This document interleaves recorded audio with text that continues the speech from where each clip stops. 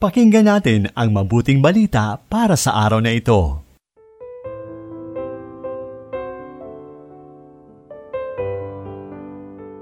Purihin ang Diyos sa pagpasok natin sa 15 linggo sa karaniwang panahon ng ating liturhiya. Pasalamatan natin siya sa mga biyaya at pagpapalang patuloy niyang ipinagkakalob sa atin, lalo ng biyayang maging kabahagi ng kanyang misyon sa ating maliliit o malalaking paraan man.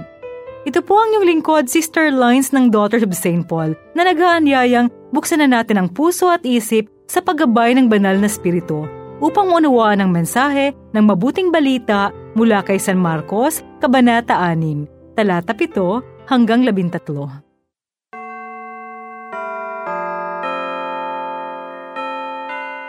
Tinawag ni Jesus ang 12 at sinimulang isugo sila ng dala-dalawa.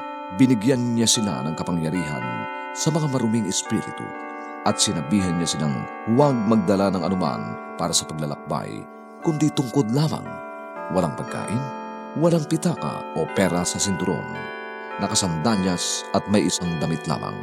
At sinabi niya sa kanila, pagtuloy ninyo sa isang bahay, manatili kayo roon hanggang sa pag-alis niyo mula roon.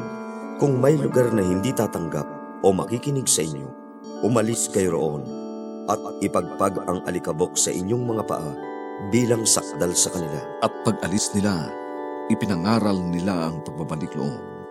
Maraming demonyo ang kanilang pinalayas at marami ring may sakit ang kanilang pinagaling sa pagpapahid ng langis. Mula sa panulat ni Father Oliver Mary Berhelpar ng Society of St. Paul, ang paginilay sa Ebanghelyo.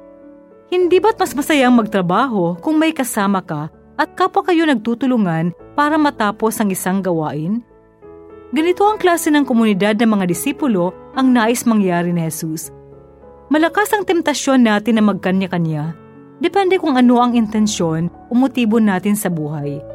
Sa isang taong madamot at mapagmataas, walang ibang magaling kundi siya, at walang ibang bagay na dapat makamit kundi ang pansarili niyang tagumpay.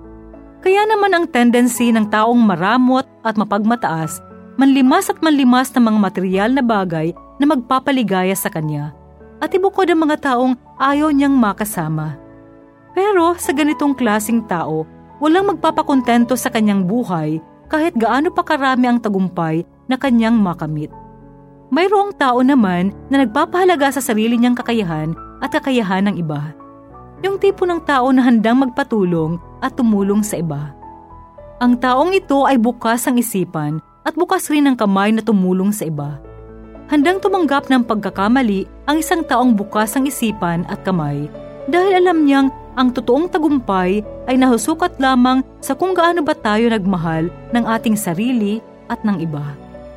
Ang kaganapan ng hangarin nating tagumpay ay ang kaharian ng Diyos. Upang makamit natin ito, kinakailangan natin ang kooperasyon at pagkakaisa at hindi ang pagkakanya-kanya. Manalangin tayo. Ama, buksan mo ang aming puso at isipan upang makilala namin ng lubusan ang aming sarili at ang aming buhay kasama ang ibang tao. Amen.